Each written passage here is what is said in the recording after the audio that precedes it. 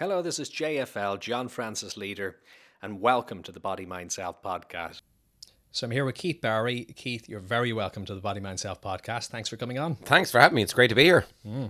A lot of our listeners are going to know who you are, a good few of them. People who travel these kind of weird and obscure circles who listen to this kind of thing probably have a sense of what you do.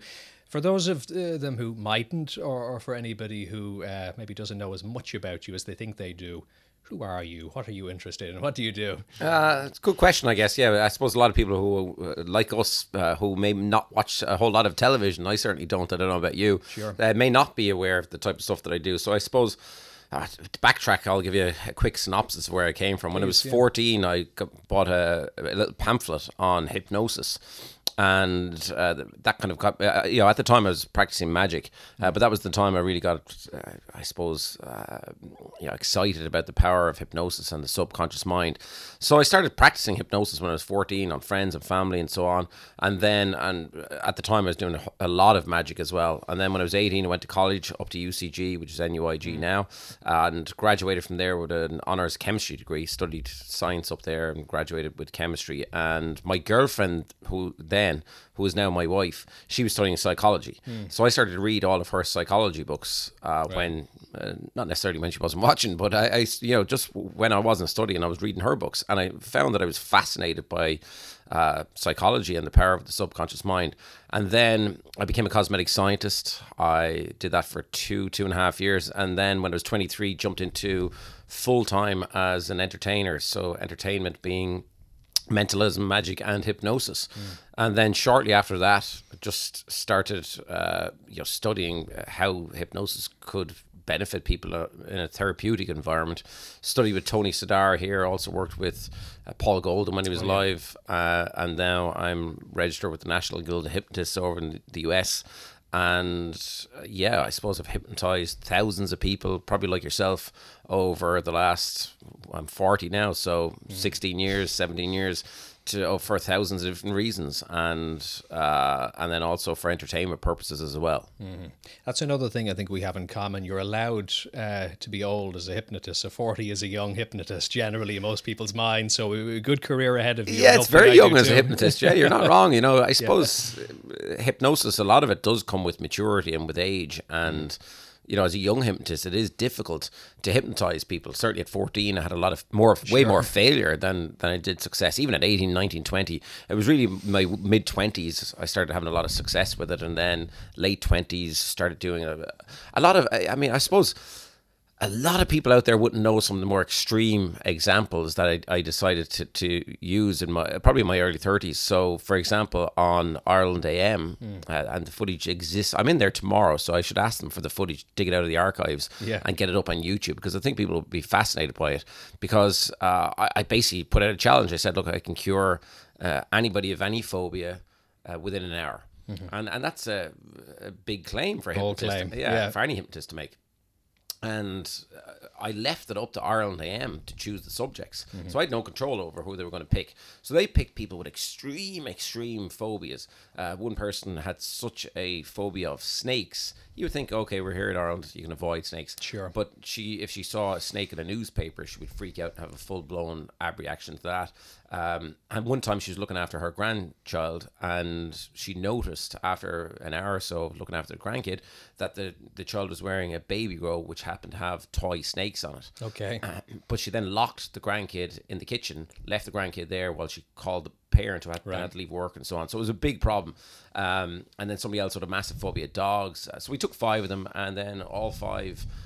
just took them for an hour a day, each one of them, and it was a huge success. And then I did an extreme one. We were talking about Richard Bandler before we came in here, and I noticed that Richard Bandler had cured somebody of a fear of flying within a couple of hours, and then brought them up on a flight and flew them. He flew with them on a flight somewhere.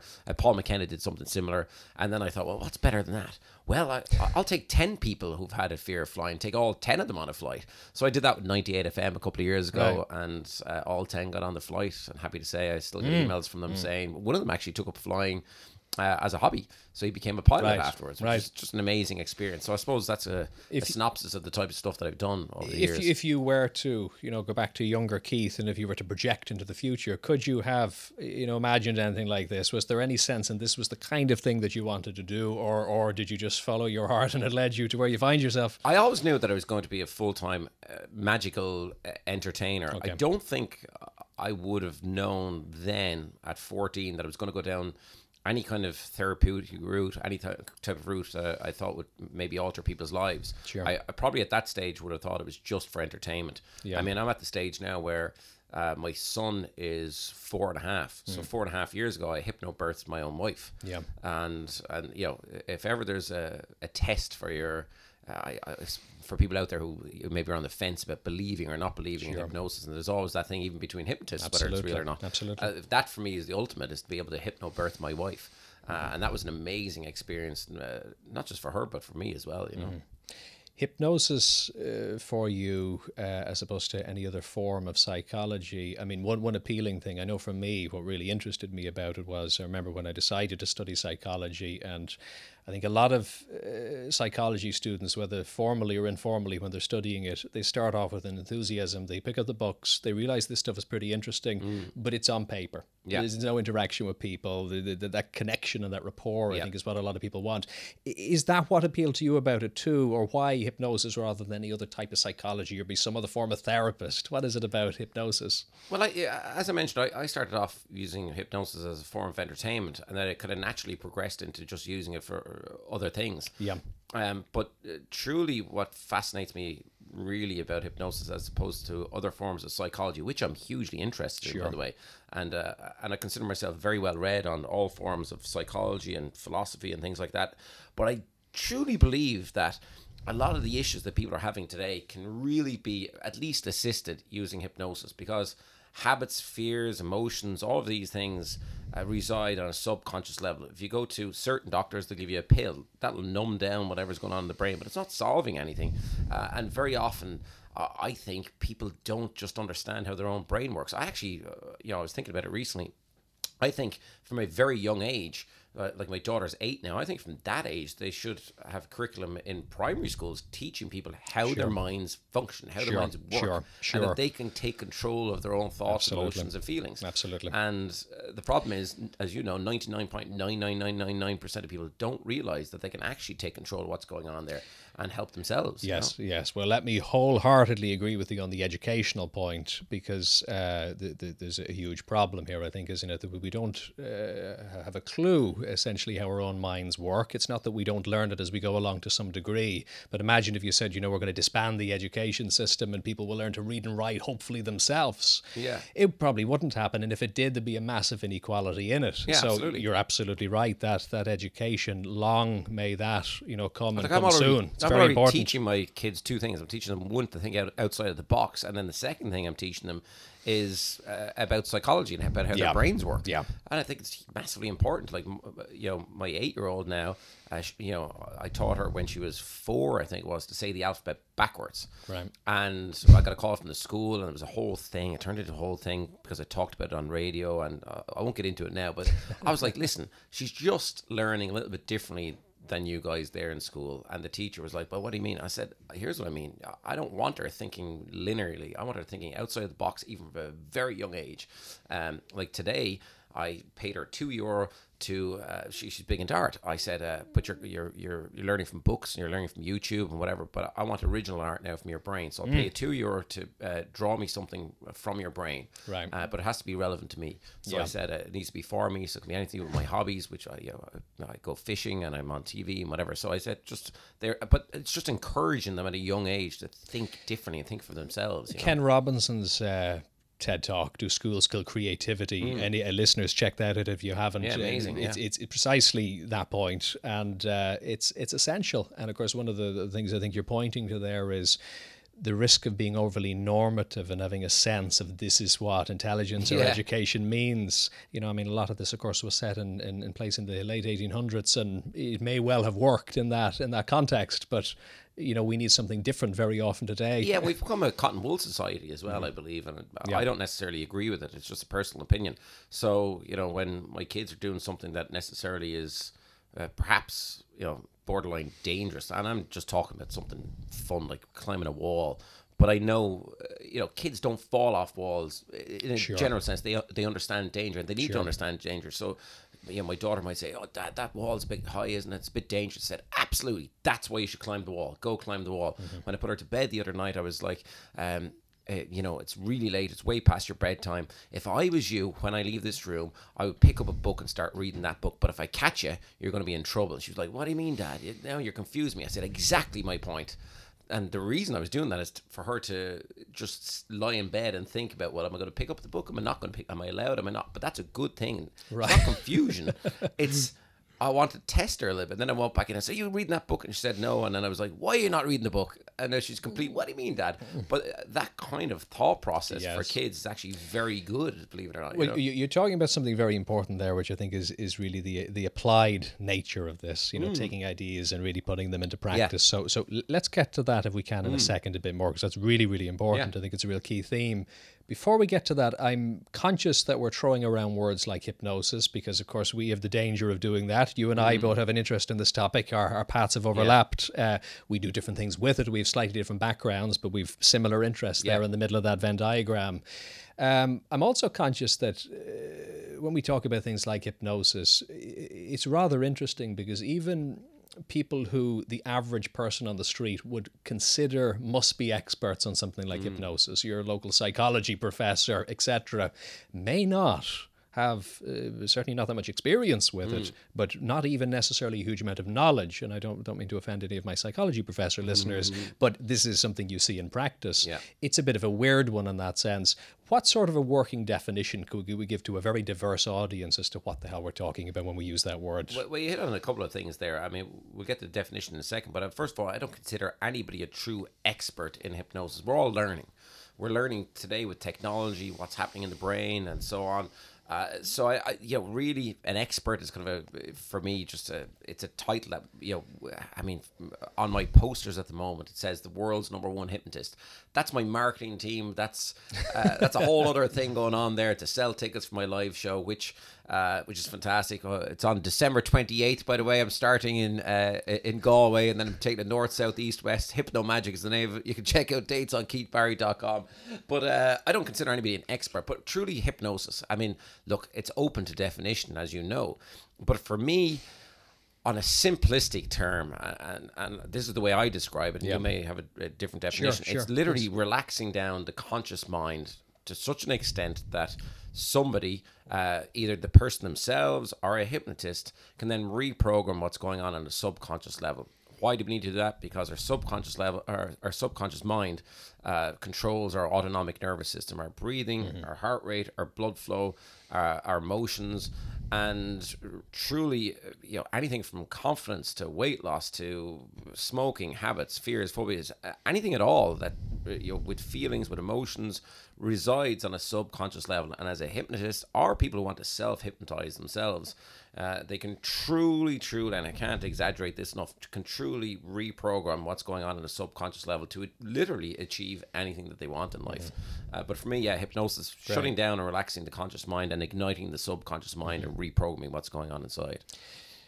It's something that really evades definition, I think, isn't it? Because it isn't really a single thing in and of itself, isn't it? It's a bit like, I often think if you have a list of, you know, I'm obviously coming from a therapeutic background, if you have a list of therapies like counseling or cognitive behavioral therapy, etc., the list goes on.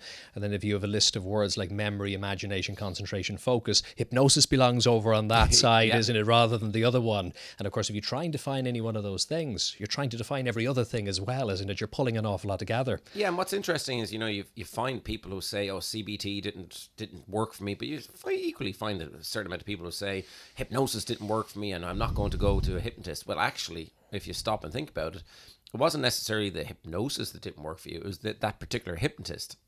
And as we mentioned before, and you just mentioned a few moments ago, pretty much anybody can become qualified in hypnosis. And depending on what course you're taking, you can do pretty quickly or over a long period of time. Truly a good hypnotist, it comes from experience. It really does come. And you said it earlier on. It comes from failing thousands of times and then being successful thousands of times. Thomas Edison style. Yeah, and it really is. And there's no other way around that. And the problem is, I suppose, academically, and then even shortly when people graduate, where do they go to practice this stuff? Yeah, you practice on friends and family, and then you set up a practice, but that's not the place to practice. So it's difficult, you know. And you see, it seems to be two extremes, which has always kind of disturbed me a bit. And I'm polarizing it a bit here. It's not quite this bad, but it can be sometimes. There seems to be a danger of people who, on one hand, we really respect because they are thoughtful, they're careful in the way they gather their data. They're, real proper scientists, and they're kind of conservative in a good way. And that's great because we need those people. If you have an engineer building a bridge for you, you want that guy or that girl to do it, because they're going to be really, really careful and do that. Yet, on the other hand, when it comes to something like applied psychology, when it comes to really, whether we're talking about hypnosis or whether we're talking about anything else that's very applied, we seem to need a kind of a person who has, I don't know, a fluidity to them. Somebody who can not be too restricted by hopefully not by facts, because that matters. But at the same time, they're not hiding behind a book in any way, and they're willing to take risks. What do you see in the future as the meeting point between those two things? These two people seem to be different camps sometimes, and that disturbs me. Yeah, you're right. Sometimes academically, when people learn from certain books or certain places, they can become very, I suppose, closed in their own mindset of what they can and can't do with a certain client. I think you need to be very malleable as a hypnotist, and everything from an induction, and anybody who doesn't want to know what an induction is, it's literally the process where you're hypnotizing somebody and getting them nice and relaxed and ready to reprogram their subconscious mind. The thing is, we've got all these textbooks, and we can learn scripts from those textbooks. Certain script would suit perhaps weight loss. Another script, what's becoming very popular now, is the gastric band hypnosis, where people use it for weight loss and stuff like that. But the thing about it is, you got to sit and talk to a person. You got to find out about the person. Are they kinesthetic, auditory, visual? You got to use certain language patterns that they will accept. You've also got to get people to understand hypnosis, and you got to take time. Very often people. And of course, I fall into this category. Some of the hypnotists, especially in the UK is a minefield for this kind of stuff. The clinical hypnotherapists have a huge problem with somebody like me using hypnosis on stage as a form of entertainment. I think you're insulting somebody's intelligence, as a matter of fact, like the public's intelligence, by having a problem with it. Why? I think the public are intelligent enough to know the difference between me on stage as a performer and the people on stage performing in a manner that they normally wouldn't, versus being in a clinical setting and assisting somebody using hypnosis. And if that's properly explained, then there's not necessarily too much of a problem with it. But academically, I think really what needs to happen with hypnosis is, when people are learning, they need to be taught and they need to understand that, once they learn these language patterns, once they learn how to hypnotize, and after that, it's up to them to insert their own personality into it. And a lot of hypnosis is to do with the hypnotist being assertive, being confident that he's going to hypnotize the subject, and being confident that he's going to help them or assist them with whatever issue that they have. And that's what I think really needs to be taken across through the academic world, because I see a lot of hypnotists getting qualified, and I've talked to a lot of them, and I have to tell you, I'd have no confidence in them if I went to them. I also think these hypnotists, and I'm just going to speak openly here on a podcast, they need to get in the gym. I mean, seriously, like if I go to a hypnotist for weight loss, and I know a lot of them, they're massively overweight. Well, how am I going to have confidence in this guy who's sitting here who's 3 stone overweight, and I'm going to you for weight loss? Do you know what I mean? So, healthy mind, healthy body for sure. An example I've been playing with is maybe the example of an architect who isn't as constrained as an engineer. If you get an architect to design your house, or an engineer to design your house, it's going to look a bit functional, to say the least. There you go. It's going to stand. It's going to stand up. It's going to look a bit functional. Yeah. So there seems to be something in the middle there between, not on the other extreme either, though, where you have somebody who tries to disobey the laws of physics in how they design your house either. Yeah.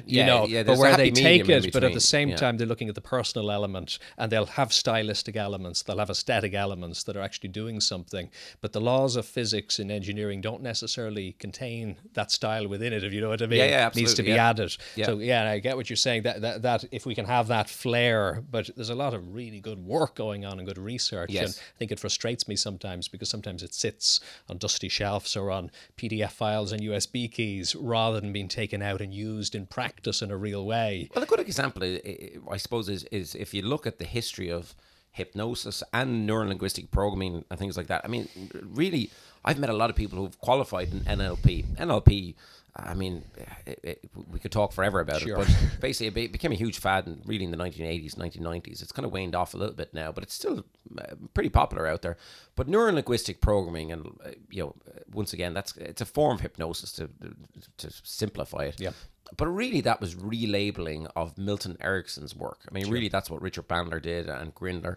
And, they relabeled Milton Erickson's works. They took the most successful parts of it and they labeled it as NLP. So for me, I studied NLP a little bit, but I really went back then to Milton Erickson's works. Mm-hmm. And I think it's massively important to realize that the most successful hypnotists in the world, per se, are from that era, and their textbooks are what I find juicy. Because if I ask, that's what I meant to say. If I asked like 6 or 7 people who've qualified in NLP where it came from, most of them don't even know that it came from Richard Bandler and Grinder, which is amazing to me. They didn't even know the names of the guys who wrote it, and then they certainly don't know that it came from Milton Erickson's works. Yeah. And they don't even know who he is. And I'm like, well, listen, if you go back and read his text, and then all we have to do is modernize that, and that's where the research that you're talking about comes in hugely and massively.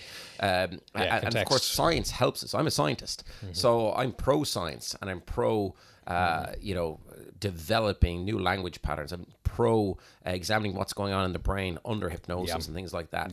Because I come from a scientific background, I am interested in what you do because of how applied it is. You're very much out there doing it. A metaphor comes to mind for me when I think about when people talk about the use of deception. And you mentioned it a moment ago when we were talking about being on stage, using hypnosis. And as we'll get to in just a moment, hypnosis, of course, is such a broad phenomena that there's many different things that can happen within it. Of course, as I think you would agree, some of which would be appropriate and inappropriate to use in different contexts. So this is it. It's not necessarily one thing going on. But I think of if you can imagine it's say 100 years ago, and you walk into an event where there's a magician on stage, and they're sawing the lady in half. There may be a sense in which you think this is really happening. There may be some sense of mystery about it. If you then go to the local hospital and you start giving out to the surgeon and you say, for God's sake, this is only a small procedure and it takes you hours. Your man on stage could do it in moments. He could cut somebody in half. Yeah. There seems to be some sense in which, through the education of people, I suppose, we've come to know, and it's no less impressive, of course. For me, actually, it's more impressive. We're able to look at something and go, I have no idea how that was done. Yeah. Your man told me at the beginning that he was going to fool me, and he did, and that's great. There's some magic to it. As we focus on mentalism, psychology, and how the mind works, we seem to be today with psychology and mentalism maybe where we would have been with the supernatural and the lady in half 100 odd years ago. Are the audiences there yet? Because we do want to give them credit, and I think that's true to some degree. But of course, you will also have that phenomena of somebody going to the therapist and saying, look, I have lifelong depression. Can't you click the fingers in that sense? And we don't want to just send them for decades of therapy with no aim in sight. But of course, we do want to hit some balance with that. What do you think? It's interesting, and I kind of know exactly where you're coming from. I'm on stage, I hypnotize people within 15 minutes and get them to do crazy, outlandish and foolish things. And then, of course, sometimes they go to a hypnotist, even me, and they go, well, can't you just snap my fingers? The weird thing is, in some cases, you actually can. And that's where sometimes other hypnotists disagree with me. And that's why it's open to interpretation. But I've done it. I'll give you a prime example of this. So back, I'm trying to think exactly when this was now, but probably 2008, I want to say 2009, I had my first Discovery Channel show over in the US. I had many more after that, but the first one, you can probably find this online. I did this hypnosis experiment on this guy that I'd met on the street, and it was a mind wipe. So where I hypnotized the guy and I erase his memory of basically his whole life, so he forgets who he is and where he's from. And it was for entertainment. It was for the show. Yeah. And then we had a psychologist slash hypnotist on describing, how that happens and how it works and so on. But when we cut tape, when we finished recording, I started talking to the guy, and I realized that he had quite a bad stutter, which I hadn't noticed on camera. And then the more I spoke with him, the more he expressed that he'd had a stutter from birth, pretty much, so as long as he can remember, he had a stutter, and a really bad stutter. And his two friends were there, and I said to his two friends, I said, have you ever heard him not stutter? And they were like, no. And I said, okay, guys, put the cameras back up. I'm going to try and help this guy with his stutter. Yeah. And literally, I never promised the guy that I was going to do it. I just said, look, would you like me to try some hypnosis therapy with you? They didn't. The director and producers had no interest in this because we had scripted for it, so they never put up the cameras. So I just did it on the guy, and I made up an induction on the spot. And this is what we're talking about, being malleable, because I'd never hypnotized somebody to get them over a stutter before. So and I remember exactly what I did. I hypnotized him. Took probably did about a 10-minute induction. And then I got him to imagine that the words were flowing out of his mouth like a river. And I wanted him to imagine that in the middle of the river there's a big blockage, like a huge big stone. And I got him to shrink down the stone slower and slower and slower until of course, the stone was gone and the river was the most free-flowing river. And then I just got him to start talking. Yeah. And I promise you, his friends freaked out. And then I put in the embedded suggestions that this would be permanent forever, that he would never have a problem. And then, of course, I gave him some trigger mechanisms that if he ever had a problem with stuttering again, that he could do certain things. And I got emails from the guy like 2 years later to say that he'd never stuttered again. Right. So that's where I say, I think, luckily for me, I don't run a full-time clinic. Sure.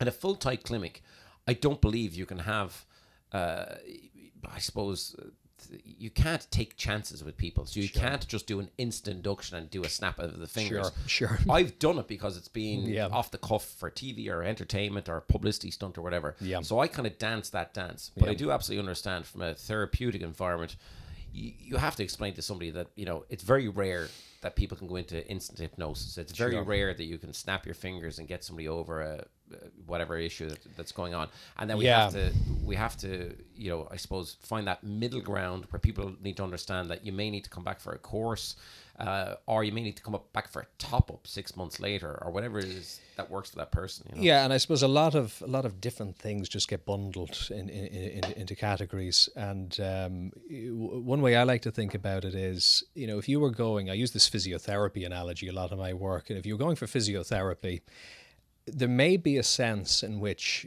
if the physiotherapist said, what do you do for a living? And you say, well, I lift boxes and I work in a warehouse. Yeah. And they say, well, can you show me how you normally lift? And they watch you as you're lifting and they notice that you're lifting with your back instead of your legs. There is a sense in which, there's an instantaneous shift in approach that they can bring about immediately.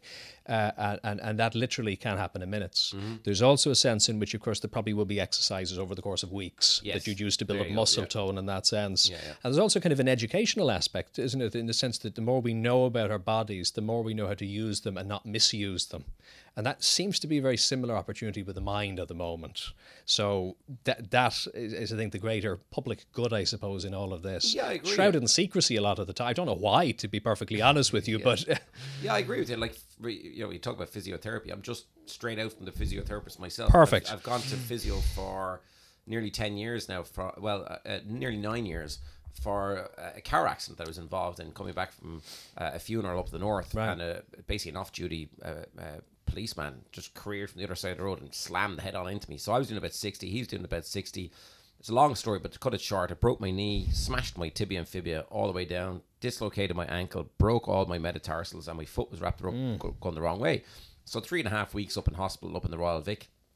And And they told me you'll have a permanent limp, and I just said no, I won't. And they said no, you don't understand. Your leg is that, you've got a 7-inch plate, you've got 13 screws. You're lucky to have your foot. Your foot was close to amputation.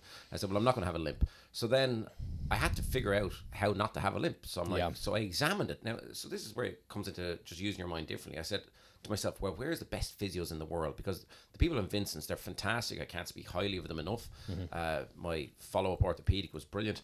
But they're a lot of them are academics. I mean, they're out of college. They're kind of learning down there. They're young guys and girls. They're in their early 20s, and they're doing what they're told to do to make sure they help your leg and you don't get injured. But that's not what I needed. I needed to get rid of a limp that was told I'd have forever. So anyway, cut a long story short, I realized, okay, the best physios have to be looking after footballers, not rugby players, footballers, 100 million pound footballers.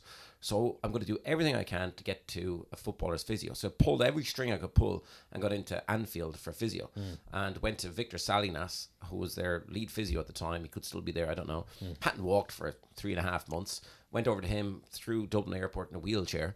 I had 2 crutches, and I was supposed to be able to at least weight bear at this stage. And he kind of used Reiki on me, which made me laugh, because to me that's a bit wishy-washy, but people would say that about hypnosis, so it's kind of funny. So I was like, well, whatever, if it works. But then after about an hour of that, he went, you can laugh, you can cry, you can sing, you can puke, you can do whatever, get ready. And he literally just ripped my leg every which way for 3 hours, which is what it needed. The problem is a lot of academics are frightened to do that. He's used to doing it. It comes down to experience again. He's used to doing this to footballers day in, day out. So I went back on one crutch, went back to him 3 weeks later on one crutch, and then came back with no crutches. And now I understand. I walk without a limp now. I have a limp in the morning a little bit, but that doesn't matter. But my point being, I learned myself how to fix my body. And I go to a guy in town. I came back and I rang Brian O'Driscoll. And I said, Brian, who's the best physio in Ireland? Because now I need the follow-up. And he said, go into Mark McCabe and get ready for a World of Pain. And I still go for a World of Pain every Tuesday. Why? Because if I don't do that, I'll have a limp. So it's the same with the mind. If you have to learn, and once you learn how the mind works, and it comes down to exactly what you said, education. But there is no platform. I mean, we're talking about mental health a lot these days. And I think, obviously, it's very important to be open about it and not be closed. And talking to people helps. But by God, I don't think we'd have the problems that people have today if they just understood, even on a small level, what's going on in their systems when they're having panic attacks, anxiety, or whatever that is. And that comes from education. And it's like what you're saying, it's almost shrouded in mystery, and there's no reason for it to be that way. If we think back historically, I mean, doctors didn't have a bacterial notion of how disease spreads. They wouldn't wash their hands before operations. There you go. You know, now the amount of knowledge that the average person on the street has greatly surpasses some of the medical geniuses of history. So I'd like to think, playing the long game, that something similar is happening with psychology. Hopefully, It's weird, because, as we said, it seems to have fallen into these different camps of sort of renegade practitioners who will sort of make things up on the spot to a fault, and academics who will do nothing to a fault. And it would be lovely to think that in the middle between those 2 points, some magic can happen. What interests me about your work in watching your shows is a couple of things I see. There's deception, there's misdirection, there's an artistry in it, which is very interesting to watch, and of course is very, very good psychology, but of course it's not always the psychology you think it is, and that's why it's interesting. It's fascinating. And that's what's fun about it, I suppose, is you can keep different audiences interesting. Some people will just be enthralled, other people will be there trying to think. You can see the facial expressions even in the audience, which is kind of fun. But one of the other things you do, which is much more, I suppose, obvious, is you just show, I suppose, failings of our perceptual system, or idiosyncrasies of it. They're not even failings, just ways in which it works. And for me, that can be actually one of the most powerful things, because people, no matter how skeptical they might be, or how much they think they are in control of their own minds, there are certain things which just kind of cast a light on the degree to which actually we're not. There are systems at play there that are beyond us. How important is that in what you do, and how can we do more of that in the world to really show people directly what's going on? Yeah, it's a good question. I mean, for me, I use this in the talk that you saw recently, which is where I'm really fascinated now by, we're all far more alike than we are different. That's what I think. And we all like to think that we're unique, but really, from all the studies that I've done, we really are pattern followers and pattern seekers, and I kind of use that a lot to my advantage in the work that I do, and I demonstrate it to audiences. Sometimes I tell them and I show them that they're pattern followers and pattern seekers. Then other times I don't, and I use it to my advantage secretly. And you know, perceptually, you know, we do think very alike. Like, I know if we're on a podcast here, if I get everybody out there, and this is just a simple example, if I get everybody out there, and this is a simple thing, you know, but if I get everybody out there to think of a vegetable, most people will think of a carrot. Those who don't think of a carrot, a lot of people will think of broccoli or tomato, and that'll cover about 80% of the people that are listening. Why? It's just because certain vegetables from childhood will jump into our mind. I mean, funny enough, a lot of research has been done into that, just one thing with carrots, and nobody really knows why. But for me, it comes down to just pattern following and pattern seeking. Like, the guy back there is laughing because he just thought a carrot behind the camera. And then I have lots of other examples of this. There's a thing called, you might remember the name of it now, a fascinating thing I came across there a while ago. Booba and Kiki. Did you hear of this experiment? Which is it? I don't know the name of the experiment, but people type into YouTube. You could do, or into Google. Right? You'll find it yourself. If you type in Kiki, Kiki, and then Booba, Bouba. I can't remember the name of the guy who came up with the experiment, but it crosses language barriers too. So it's basically a shape which is kind of like, if you imagine, like almost like an ink blot, and then another shape which is like a distorted star. And if you put these up in front of people, and this is what's interesting about it, regardless of language, and you ask people, name one of these Booba and one of these Kiki, 99% of the hit rate is massive. Will go for the one with the ink blot will be Booba, and the one with the distorted star will be Kiki. And a lot of research has been done into that again, and they're unsure of the reasoning why. But of course, it's to do with, you know, what they think it's to do with the fact that with the ink blot, because it's circular, and Booba because the vowels and the B's, that's kind of circular. Whereas Kiki, it's sharp, so that the star is kind of sharp. But they thought that, but now that it crosses language barriers, and they ask people in Japan and China, then it confused the psychologists again, which is where I say nobody is an expert, because we're not really too sure of that. Yes. But I'll give another prime example. When, for me in my work as a mentalist, look, I use deception techniques, I use real psychology techniques, real hypnosis techniques to create this grey area of entertainment. Right. But I love getting skeptics up on stage, because I know the thing with them is, I know exactly how they think. I'm not guessing. Sure. They think so one-dimensional. It's actually very easy for me to fool a skeptic. So I love skeptics coming to my shows. Like, I say to skeptics, where's a skeptic? Stand up now.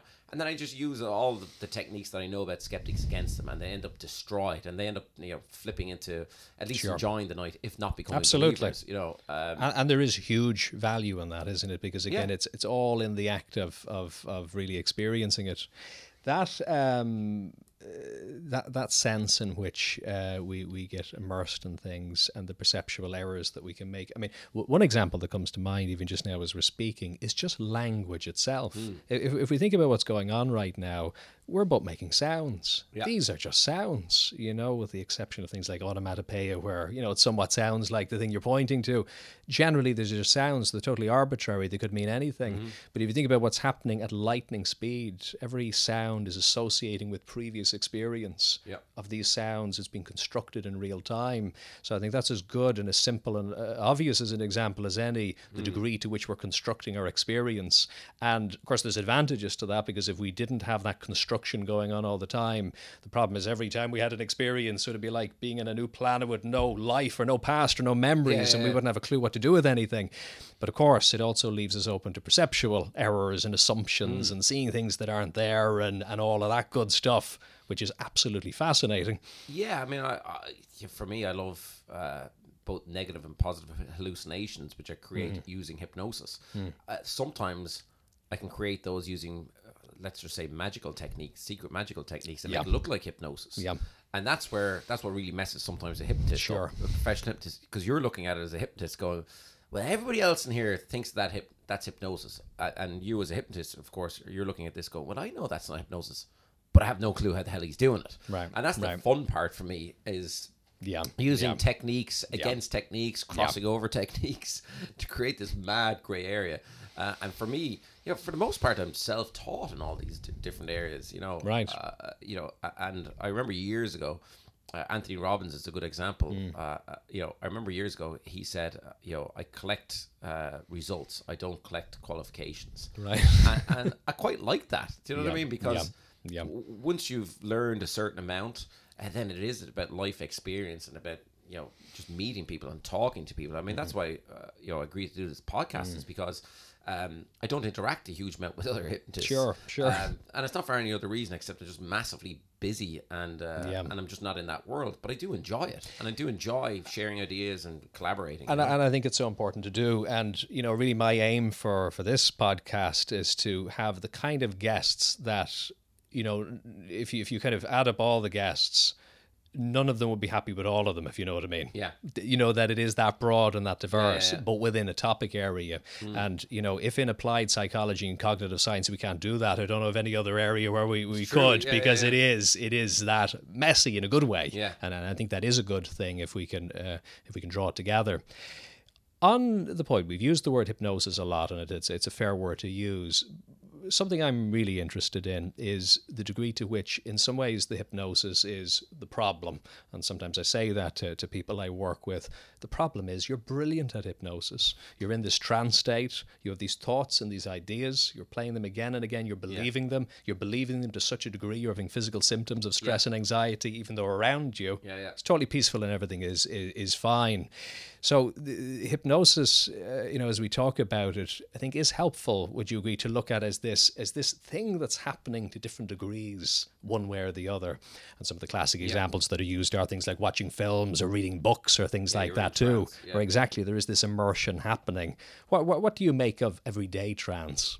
Yeah, I agree with you wholeheartedly. I mean, another classic example is most people here who are listening, they'll drive to work every day or get on a bus every day. They'll go from A to B to work. Right. And then if I asked them to replay in their mind exactly what they did in their car or on the bus, they wouldn't be able to. Why? Because they're actually in trance. They just get into that pattern every day of going from A to B, and they put themselves into a light, altered state of mind. Right. So yeah, really all hypnosis is self-hypnosis. I mean, somebody like you or I, we're just teaching people how to relax their conscious mind and their subconscious mind and reprogram what's going on in there.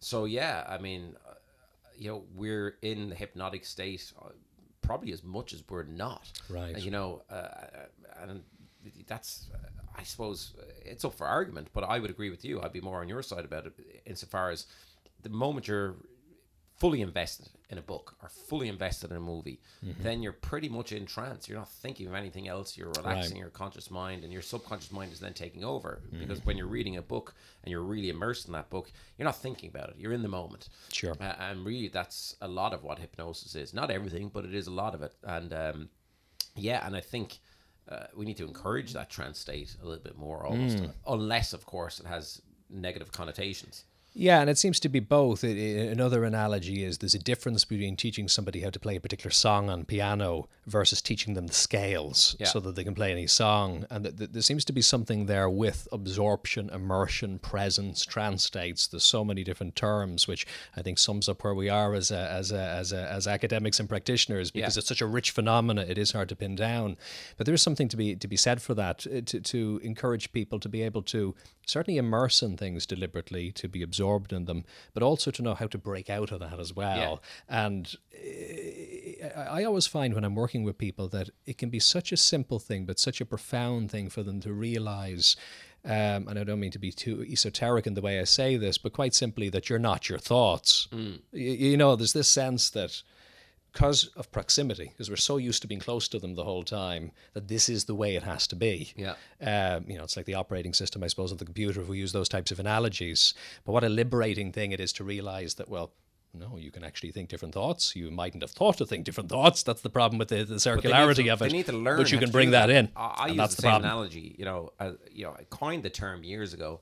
I was kind of looking for a new label for myself at the time, as opposed to hypnotist or mentalist, because people didn't understand that at the time. Yeah. The TV show has kind of gotten over that, the mentalist TV show. Okay, yeah. And people do understand the terminology. But years ago, I came up with this term, brain hacker. I was the first kind of brain hacker in the world. There's a couple other guys now who coined the terminology as well.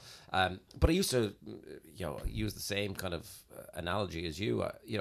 our brains truly are the world's first supercomputer. And just like computers, you can input information, you can extract information. Just like computers, your brain can crash and burn. Viruses can get in there. It's the exact same as a computer. And if you learn the operating system of a computer, you learn how to get rid of those viruses. You learn how to input new information. It's the exact same with the brain. And I think it's a fantastic analogy, because I think people kind of understand that, I get that now. I do get the fact that our brains are similar to computers, but I have no idea how it functions. And once again, that comes from education, you know. It's a very helpful metaphor, I think it is, and I don't know what we would do if we weren't in the information age, but when you look back at old psychologists, they talked about steam engines and things as metaphors, so I suppose we all of us had something to work with. I think the information age, though, it's a lot to answer for, too. You know, I think people are just, with the advent of Facebook and Twitter and certain other things online, people are getting just slightly dumber. And I don't mean that to insult people, but I mean, if I wasn't I'll be very open about this. If I wasn't in the industry that I'm in, the entertainment industry, I wouldn't be online. It doesn't interest me at all. Facebook doesn't interest me. I have a huge Facebook account. I do it every day because I have to. It's a business for me to let people know where my shows are and things like that. But other than that, I have no interest in it. And that's just me as a person. I think people get so absorbed in this stuff that they're forgetting reality. And I know we're going to talk about virtual reality in a moment, which I think, in some regards can be fantastic. But, you as a hypnotist, you probably had this. People are coming to me now for addiction to Facebook, addiction to Twitter. It's but more I think common. Everybody's addicted. I mean, it's unbelievable to me. I gave a talk on this last week at the HR Tech Conference in Paris. And as I was talking, I used a prime example. There was somebody in the audience, and she hadn't looked up once from her phone at me on stage, and she couldn't hear me. I said, I want all 3,999 people to look at her right now. She can't even sense that 3,999 people are looking at her, let alone talking to her. Nice example. And, I think people need to actually take a reality check with all this on. Online is fantastic for research, for me and you, and everything is accessible. That's brilliant.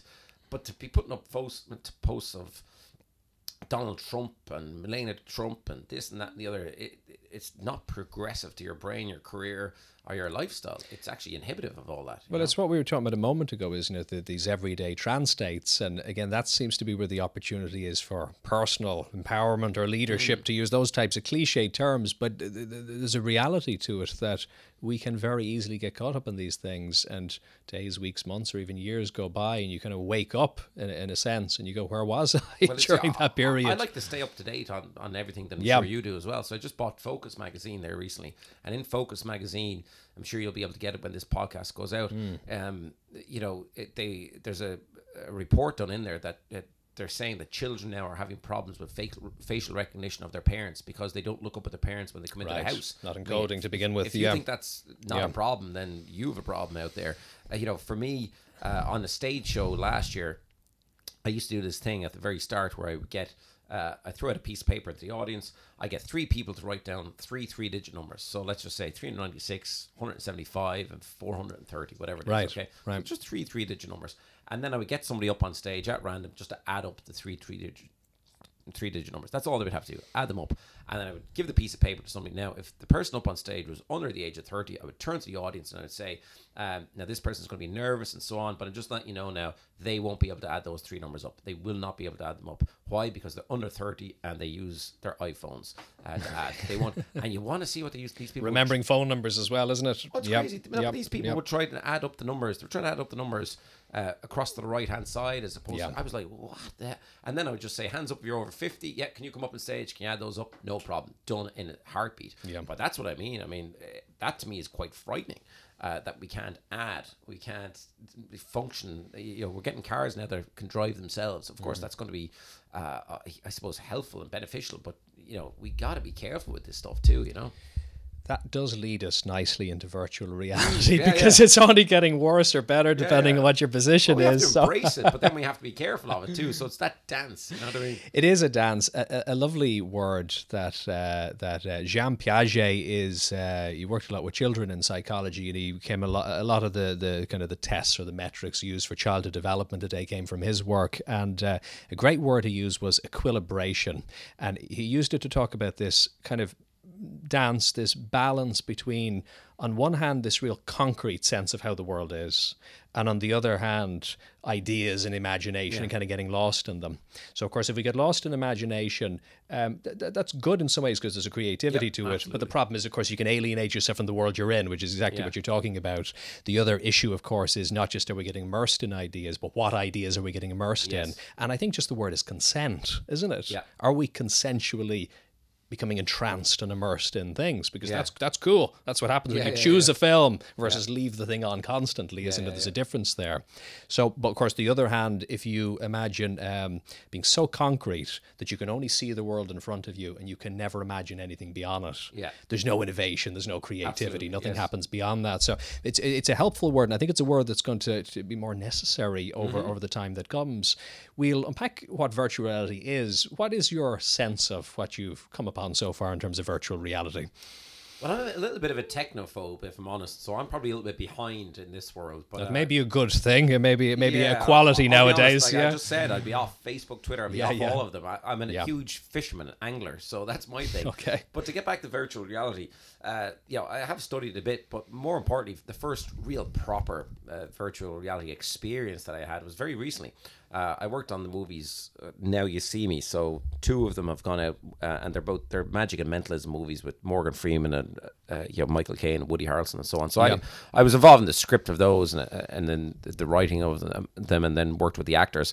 But the director, John Chu, he's a massive into technology. He's got the latest iPhone, and he'll stay up late at night, and he'll buy the iPhone 8, whatever's going on. So I was out in his house recently in LA, and he put me into this virtual reality world. And it's the first time, of course, we've all experienced virtual reality on some level, but this was the first time I was in a real proper modern system, let's put it. And my God, it did open up my eyes a little bit. I was fascinated by this world. And then, probably like yourself, I immediately started thinking, well, how can we apply this in a positive manner and utilize it in my world? And I haven't figured that out yet. But when I was in there, I did forget about reality. Yeah, right. Okay, which I guess what is the point of it.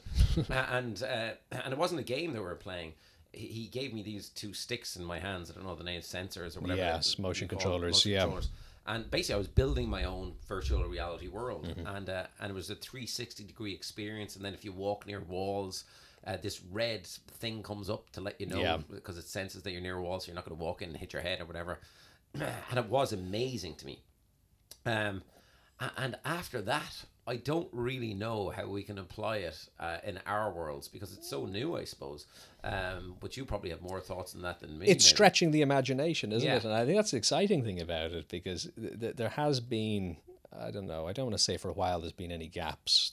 Life is going on as it needs to. It's rich and it's interesting. But in terms of technologies are really looking at the world in very different ways, I think we were due something like this.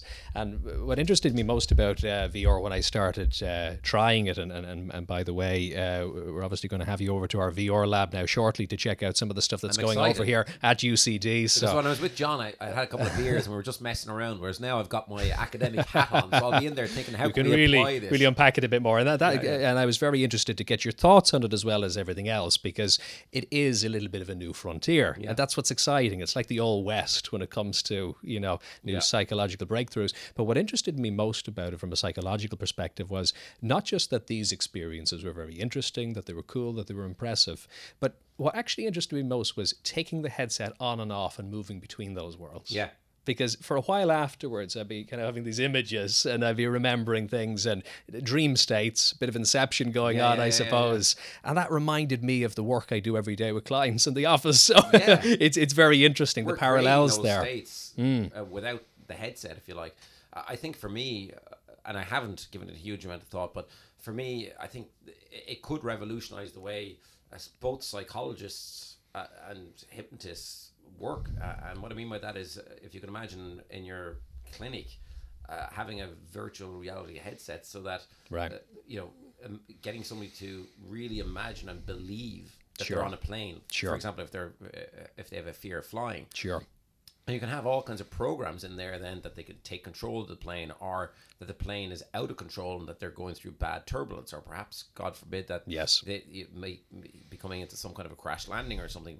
But to make that really real in their mind, because we, as hypnotists, we try to get them to imagine these things. And very often, as you know, some clients and some people just have a problem imagining things. Yeah, I think right. the virtual reality world, they don't really have to imagine it, because for all intents and purposes, they're there. Absolutely. So I think it could have massive beneficial effects in the future once we probe it a bit more, marry it a bit more, and then open the discussion. And obviously you're doing a lot of the research here, at least in Dublin, if not in Ireland. I don't know if there's anybody else doing the work that you're doing. Well, there's a bunch of people doing it, but what's very interesting about it is that they come from very different backgrounds. Yeah. You get these computer science people, psychology people, therapy people, Yeah. people in entertainment, you name it. They're all, and I think that's what's really healthy about it, because you realize with this type of thing that nobody's got it cornered. Yeah. And nobody even, I don't think, thinks they do. Right. Yeah. There's that much humility in it as a result. So Ernest Hemingway has a great quote, which is, the majority of the story exists beyond the page. And what that gets me thinking about is the fact that virtual reality, although in its current manifestation is a little bit new and shiny, although even that, to be fair to some of the veterans in the field, it's been around a long time over the past few decades, some really good work going back decades people have been doing on it, but it's become kind of commercially viable today, which is kind of democratized it, I suppose, a bit. But what's really interesting is, if you think about it, I suppose a book is a virtual reality device, isn't it? Yeah, of course. It's there. The old Irish shanachie sitting around the fire telling the story a few thousand years ago. Yeah. This is virtual reality happening because of the picturing. Yeah. What comes up there, though, is what happens, like in the example you gave of working with a phobia, something like that. What happens when you take some of the load off the person's imagination and start giving it to them? Yeah.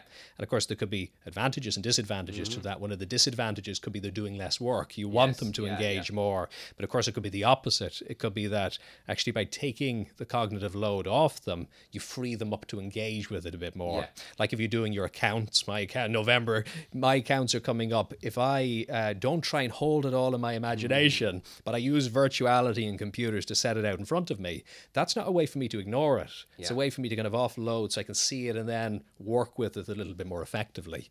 Any thoughts on that interplay between taking the load off imagination, putting it on technology, and the mix between the two? Yeah, I mean, I think we're just going to have to experiment with it first and foremost. I don't know if anybody's done a huge amount of experimentation with this. What I will say is, I do find that, when I'm hypnotizing people, that they do find, some people find that they just can't visualize the way I need them to visualize. Now, when that happens, I just change the course of action that I'm using with that person. Sure, yeah. But first and foremost, I think they have to do the work.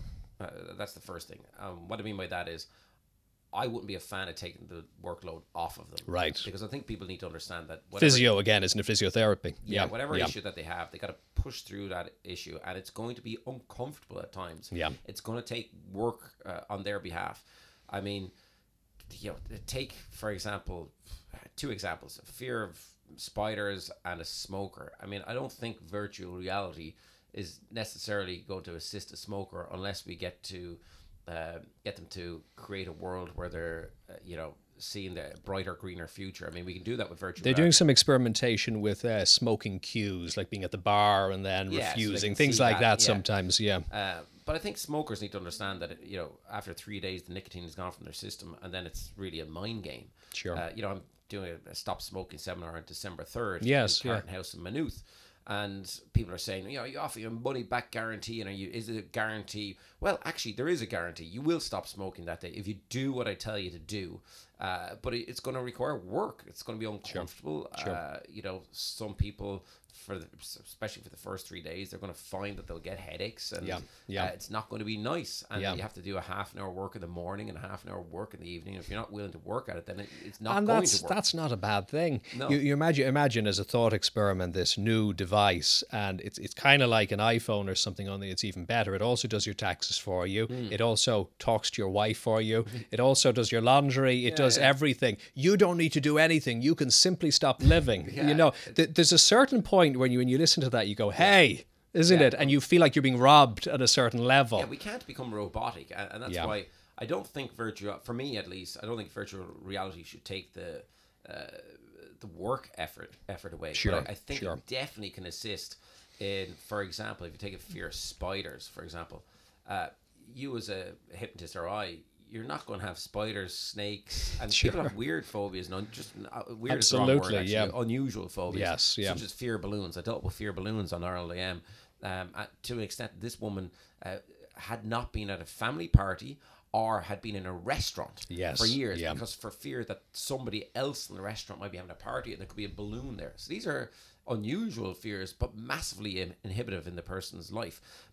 But you know, you don't know what's walking through the door day to day, and you're not going to have all these different objects, and that's where virtual reality can really assist. And Yeah, really there's help room people for a visualize. real toolkit in Yeah. that. One interesting point. Lev Vygotsky is another great guy in this type of work, and he was back in the kind of Soviet era when he was doing his work, and he was very ahead of his time, really. And a point he makes, which was interesting, he was talking about people with learning difficulties, and you know, back at that time, many decades ago, could have easily been a time where people like that were marginalized. And he said, no, hold on a minute. He said, what they need is a kind of a scaffolding or a support. If you can bring in certain things for them, that will allow them to think certain thoughts they otherwise couldn't Yes. think. And we all seem to need that in different ways. I like to think that we're all stupid in our own way. And Yeah, that's where absolutely, I community agree. comes in, isn't it? Is that sense of That's why I mutual say support. nobody's an expert, in my opinion. You know, Yeah, yeah. Some people, of course, have more knowledge, and I need to learn from those people. And then I've got a lot more knowledge than other people, and they need to learn from me. And we all Yeah. need to stand on each other's shoulders to build this pyramid. That hopefully, that when we get to the top, that at least the general public they can then understand what's going on and in the fields of not just our world but the virtual reality world, and that Yes. they don't just sit down in front of the TV with the virtual reality headset and just play games. That there's fun in that, there's relaxation, Sure. there's time for that.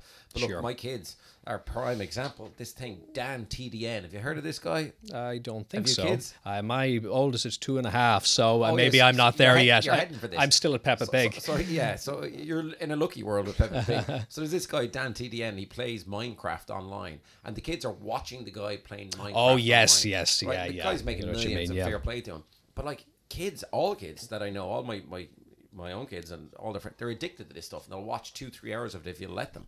And that's where we have to start managing that. But we have to manage ourselves first. So we have to manage the virtual world. Like a prime example is, I meet a lot of people who are unemployed. They come to me just for help, motivation, and so on. So not necessarily even hypnosis. Just Sure. When I can, I just help people. I think that's important. Like if you have the time and if you have the knowledge and the capability to help others, then you should really do that. And I do it as best as I can with the schedule that I have.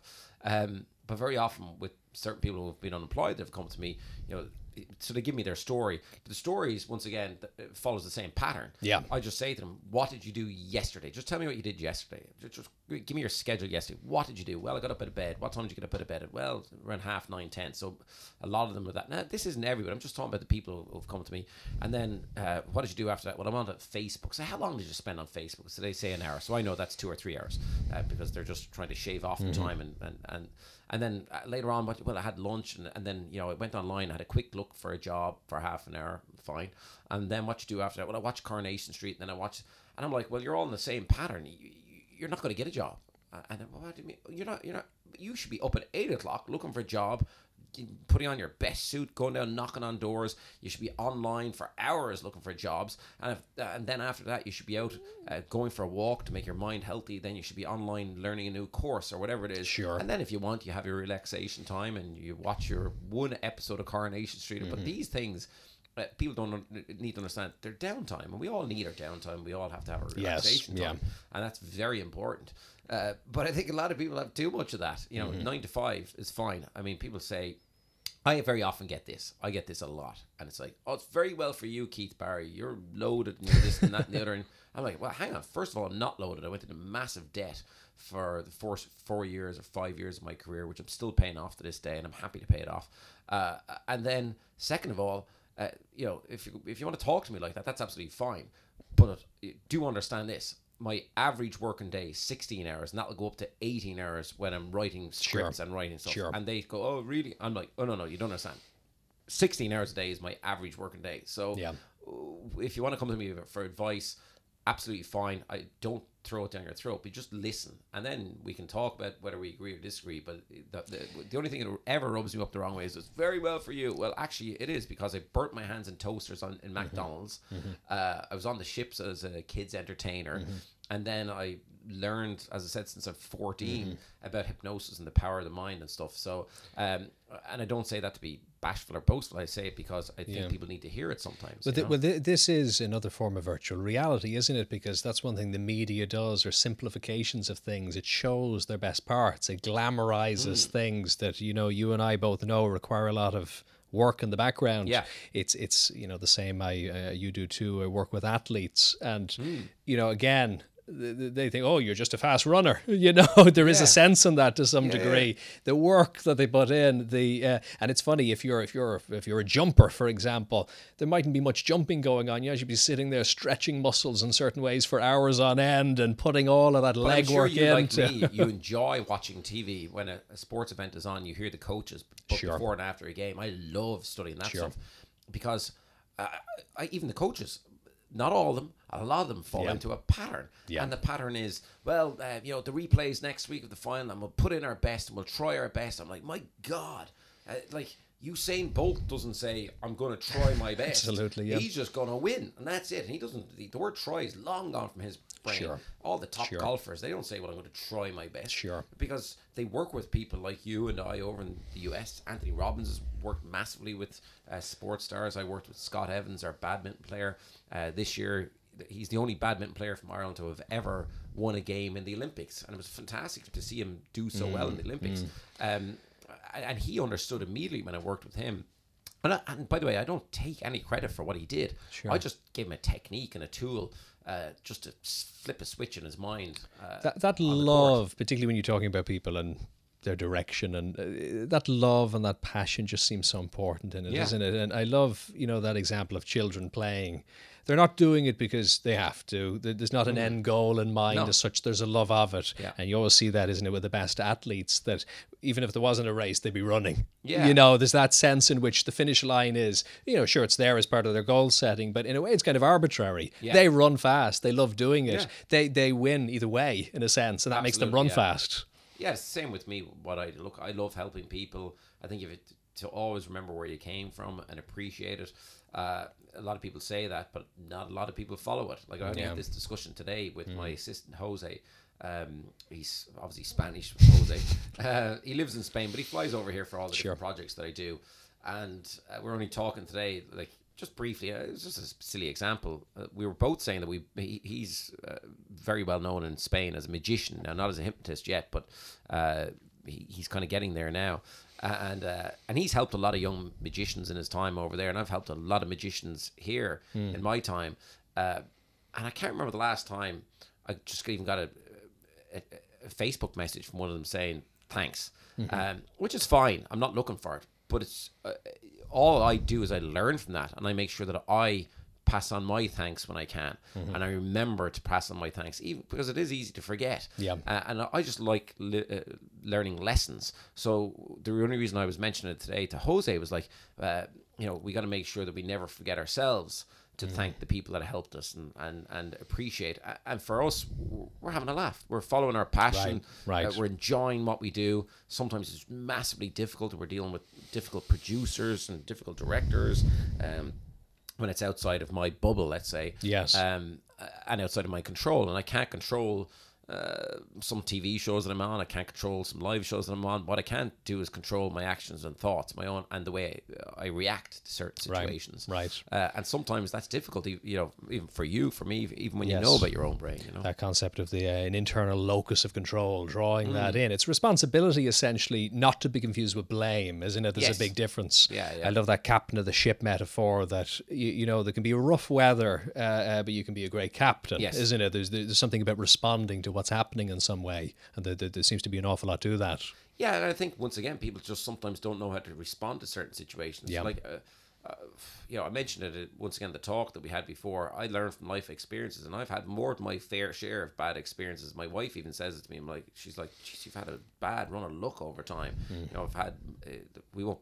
There's no point in getting into it as such, but like I've had everything from my grandfather basically being murdered in his own home as a botched robbery, to my leg being mangled, to the birth of our daughter where they ripped all the nerves in her arm and we were told it's probably permanent, but there you go, there's your baby, to my auntie. There's lots of things that happen, and we all have our own story. Everybody has problems in their lives, massive problems, and my problems are no worse than yours, and yours are no worse than mine. I said this to somebody recently. He said, "Well, mine are worse than yours." He gave me this really horrific story, and I said, "Yes, but it's terrible and it's emotional." But I said, the only thing that you can do is change your thought pattern. I mean, there's no other way around it. Sure. But you have to learn the tools to do that. And that is the point. But to know that even is possible, yes, is itself, I think, liberating for people. That there is some room to step back to. We might as well bring the Matrix into this at some point to wake up in some sense and realize that there are options. Yeah, in the future, virtual reality, I'm sure, will become a therapy in and of itself. Someone will figure that out.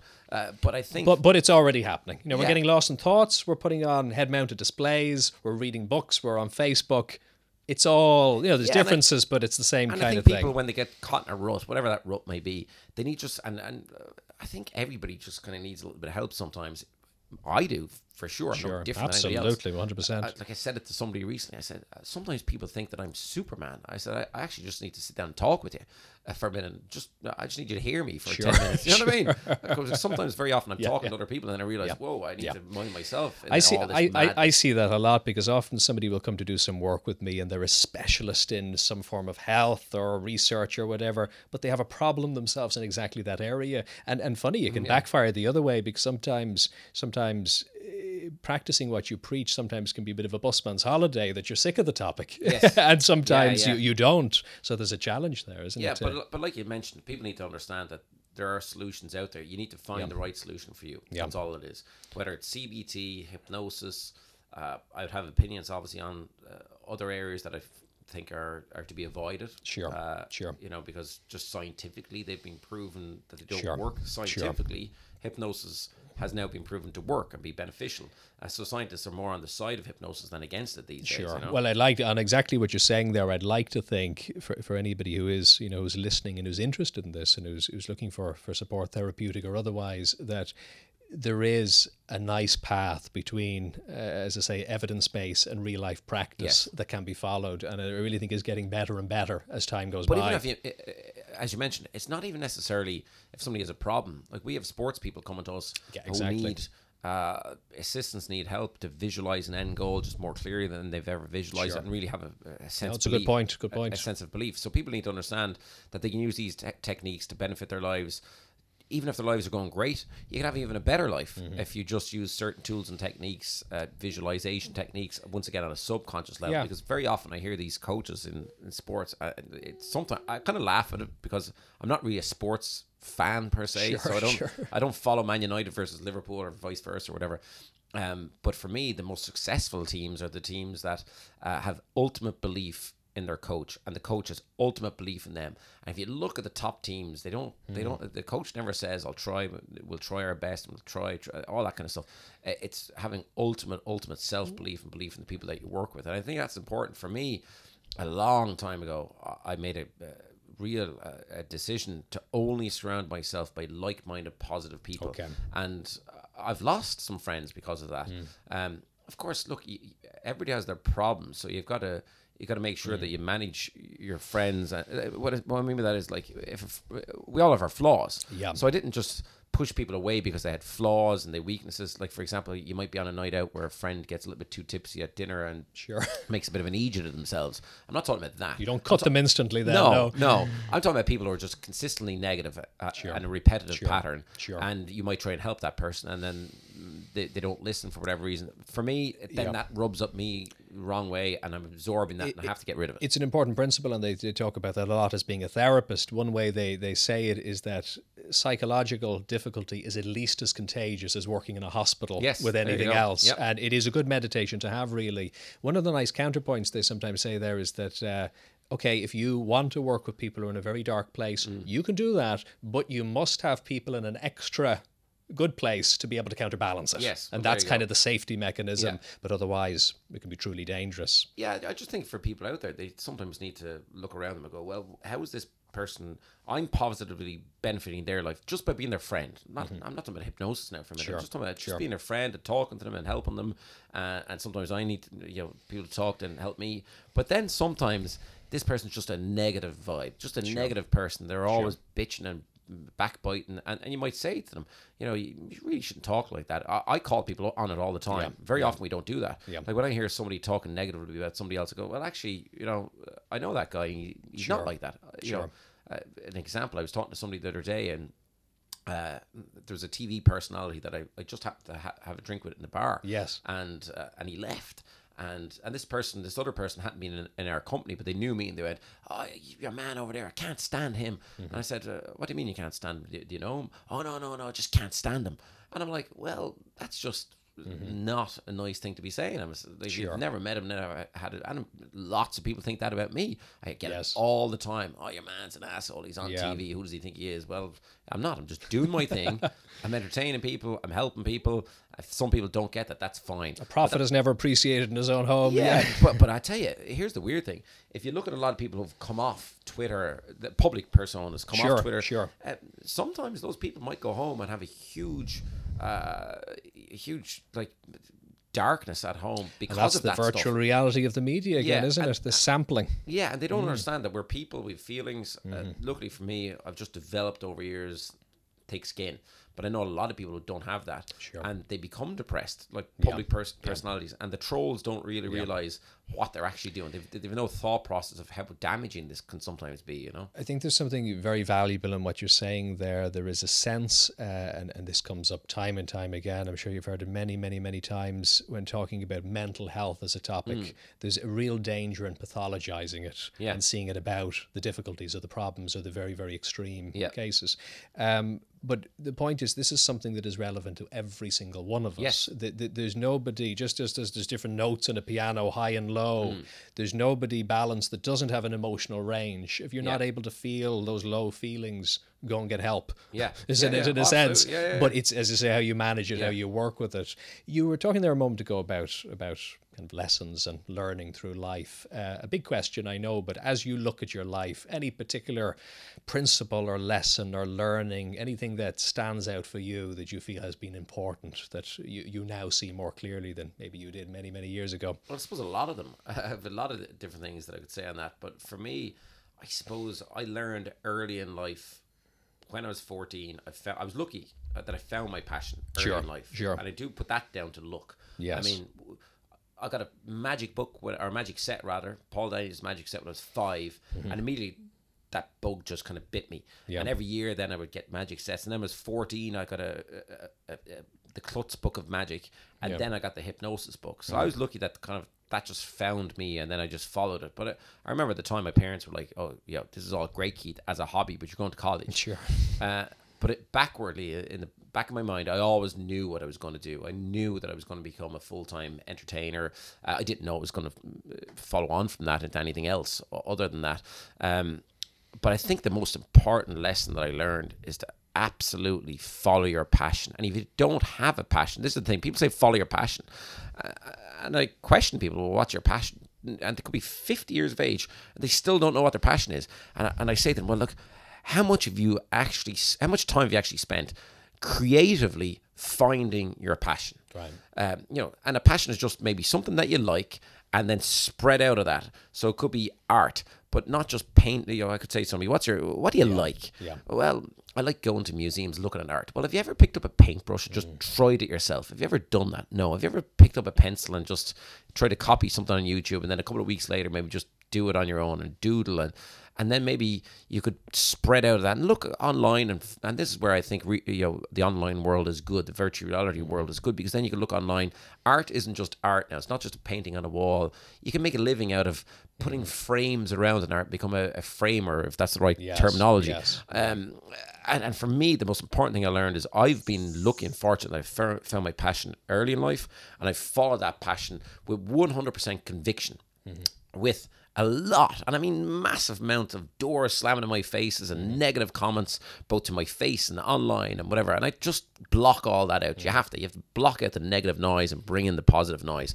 And for me, that's how I live what I believe is a fulfilled life. Now, there's a downside to that as well, is that I live my life at 110 miles an hour, right. Which sometimes is just not good for you. It's not good for your body. You know, I do go on 18 hours a day, but then I remember there was a long time that I went sick every Christmas when I would stop working.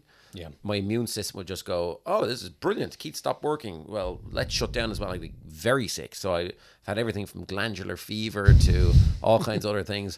And it leaves you open to that. But you've got to look after yourself. And then, you know, you've got to manage, for me, I've got to manage my family time then as well, because, you know, you look at other people in our industry, very well-known people, and you look at them and they're divorced and their kids are in boarding schools and they don't, you know, I look at that and I go, wow. Like if you look at the fact that, you know, I've got TV shows now in Australia and America. I've got a new one coming out in America next year. You know, another one coming out in the UK.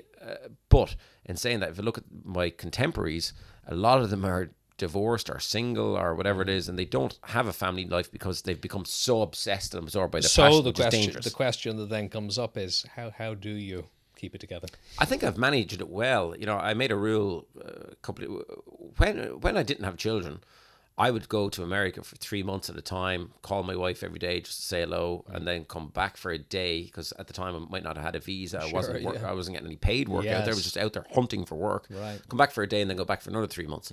But when I had kids, that was a changing point for me. I just said, okay, and this came from me. I said, I've got to manage this. So I said, okay, Mairead is my wife's name. My rule is that I won't go away for longer than 5 weeks at a time. So after 5 weeks, either I come home or you come out to me. That's it. And actually, when I made that rule, it's pretty much worked out that in 8 years now, I've only ever had to go away for 5 weeks once, and that was down to Australia for a tour that I did down there. But other than that, you know, I only go away for a couple of weeks at a time. And if it's longer than that, I take them with me, or we juggle it and we manage it. But I'm very conscious of that, and I'm very conscious that when I'm here in Ireland, like tomorrow morning I'm on Ireland AM, and I've got other things on, but to carve out family time. Sure. And for me, you know, I'm best friends now with my dad. I wasn't when I was 18, 19. It's probably like any teenager, but now, you know, I see them a lot, I see my kids a lot, and then I throw myself into work, and then I have some downtime as well. And I do manage it quite well, I think.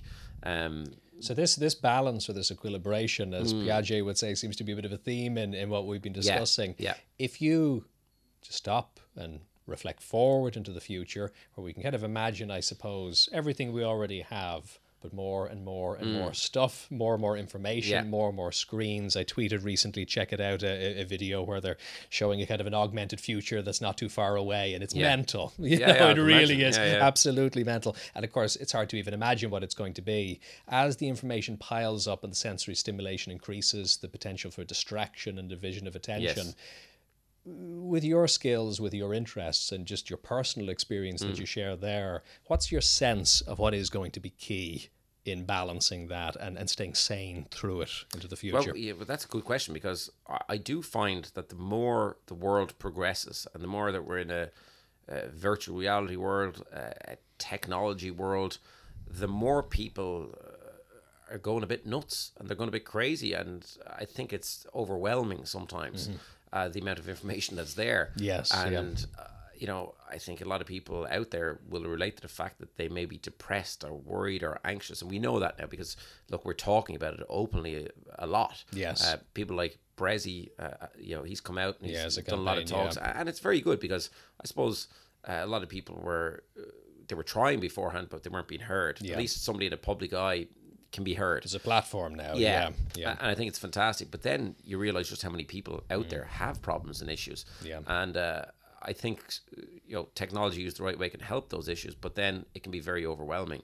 So into the future, I mean, really, who knows? But I just think mindfulness, it is a good word. We hear it being bandied around a lot, but we have to be mindful of how we use technology, and, you know, we have to be mindful of ourselves, of other people, and spend time on ourselves. I mean, it sounds like such a cliche, simplistic example, but I love nothing better than to kick my kids outdoors. on sunny days. We go down to the forest, Right. and just get away from technology. I also ban technology from the dinner table. Simple, cliched example, but a lot of people don't do that. They sit there with their dinners on the laps, and they're mopping up the dinners. And I think the more technology progresses, I mean, you'll actually find people in 10 years' time that'll have the virtual reality headsets on at dinner. Completely. You know, and we gotta push that away a little bit. And that's where it gets complicated, because, you know, when you talk about imagination, or even reading a book maybe, or even watching a screen, and then you talk about being outdoors in nature and smelling the trees and feeling the earth and all of that. Of course, what virtual reality and mixed reality is trying to achieve is this real interesting synthesis between them, where you've got tactile, haptic feedback, you've got smell sensors, where you have all of this. So this division, which at least we always would have known about, kind of starts to blend and disappear. That's going to be pretty interesting. Yeah, it's crazy. I was on a ride in a theme park. It was in, I want to say, Disneyland in South LA, the one in South LA. So I was there not so long ago with kids. And we went on this ride, and it was crazy. They put us in this thing, and like that, they put the headsets all came down. We didn't even have to put them on. They just kind of came down in front of us. Yeah. But we're on this extendable arm, which shot us out into this virtual world. And like that, they had mist and steam coming down and smells. Yeah. And I'm telling you now, for that moment, I was in another world. Like, I was gone. I was full in. Imagination went in and wanted willingly to go in, and stayed in there for whatever it was, 5 minutes. And my 4-year-old next to me was like, "Dad, are we really in Mars? Are we on Mars, Dad?" I was like, no, this is a ride, but enjoy the ride. Yeah. But you are blending that whole thing, and I just think, for me, I'd err on the side of, look, we got to stay real. We got to know that the table is the table. It's there in front of us. And, you know, virtual reality will be beneficial. I'm sure it's going to become massively beneficial in not just our world, but in the medicine world, like just the world in general. But, you know, people have to remember to take the headset off and get back to reality sometimes, you know. Children, and I mean a lot of younger people even, you know, not that we're not reasonably young, but young, the internet, you know, Wi-Fi, the non-existence of these things, how much they're taken for granted. What will be very interesting is a world where, what do you mean, there wasn't virtual reality, there wasn't mixed reality, there wasn't everything on demand, there wasn't Minority Report interfaces.